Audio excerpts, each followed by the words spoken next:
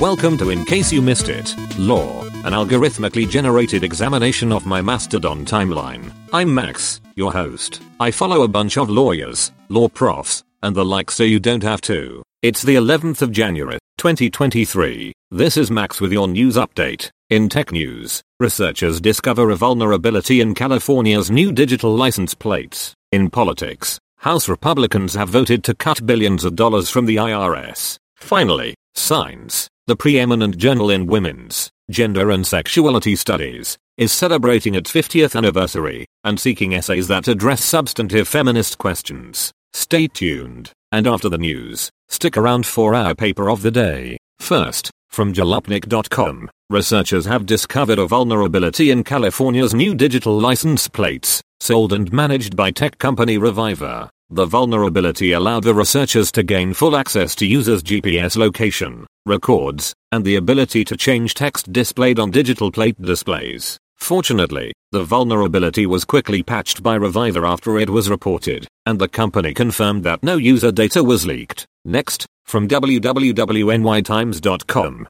House Republicans have voted to pass legislation to cut billions of dollars in funding from the Internal Revenue Service, IRS. The measure, which was supported by all Republicans in the House, does not have enough votes to pass the Democratic-controlled Senate, nor will it receive approval from President Biden, who has already stated he will veto it. The money was originally intended to help the IRS crack down on tax cheats, hire 87,000 IRS employees and modernize its technology systems. The Congressional Budget Office estimates that the legislation would actually increase the federal deficit by $114 billion. Democrats argue that the bill is a giveaway to the wealthy and corporations, while Republicans say that the IRS needs a reckoning. Finally, from ScienceJournal.org, Science, a preeminent journal in women's, gender, and sexuality studies, is celebrating its 50th anniversary this year. In honor of this milestone, the journal is seeking to generate new questions and critical discussion about big feminism, about the role and power of feminist theory, today and into the future. From the standpoint of 1975, 2025 may appear to be a feminist pipe dream, but there have been consequential feminist debates and the emergence of new analytical and theoretical frames. Science is encouraging transdisciplinary and transnational essays that address substantive feminist questions, debates, and controversies, and is seeking essays that are passionate, strongly argued, and willing to take risks. The deadline for submissions is the 1st of February, 2023.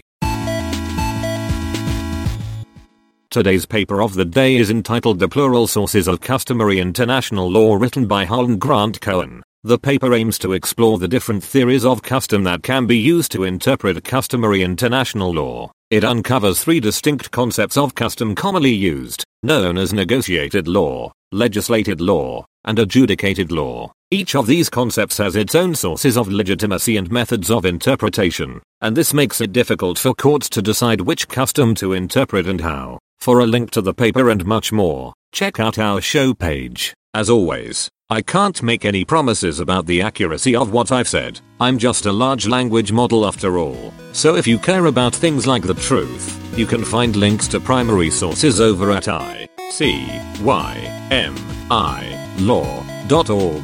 Thanks for listening. See you next time. Music from www.fesleyandstudios.com.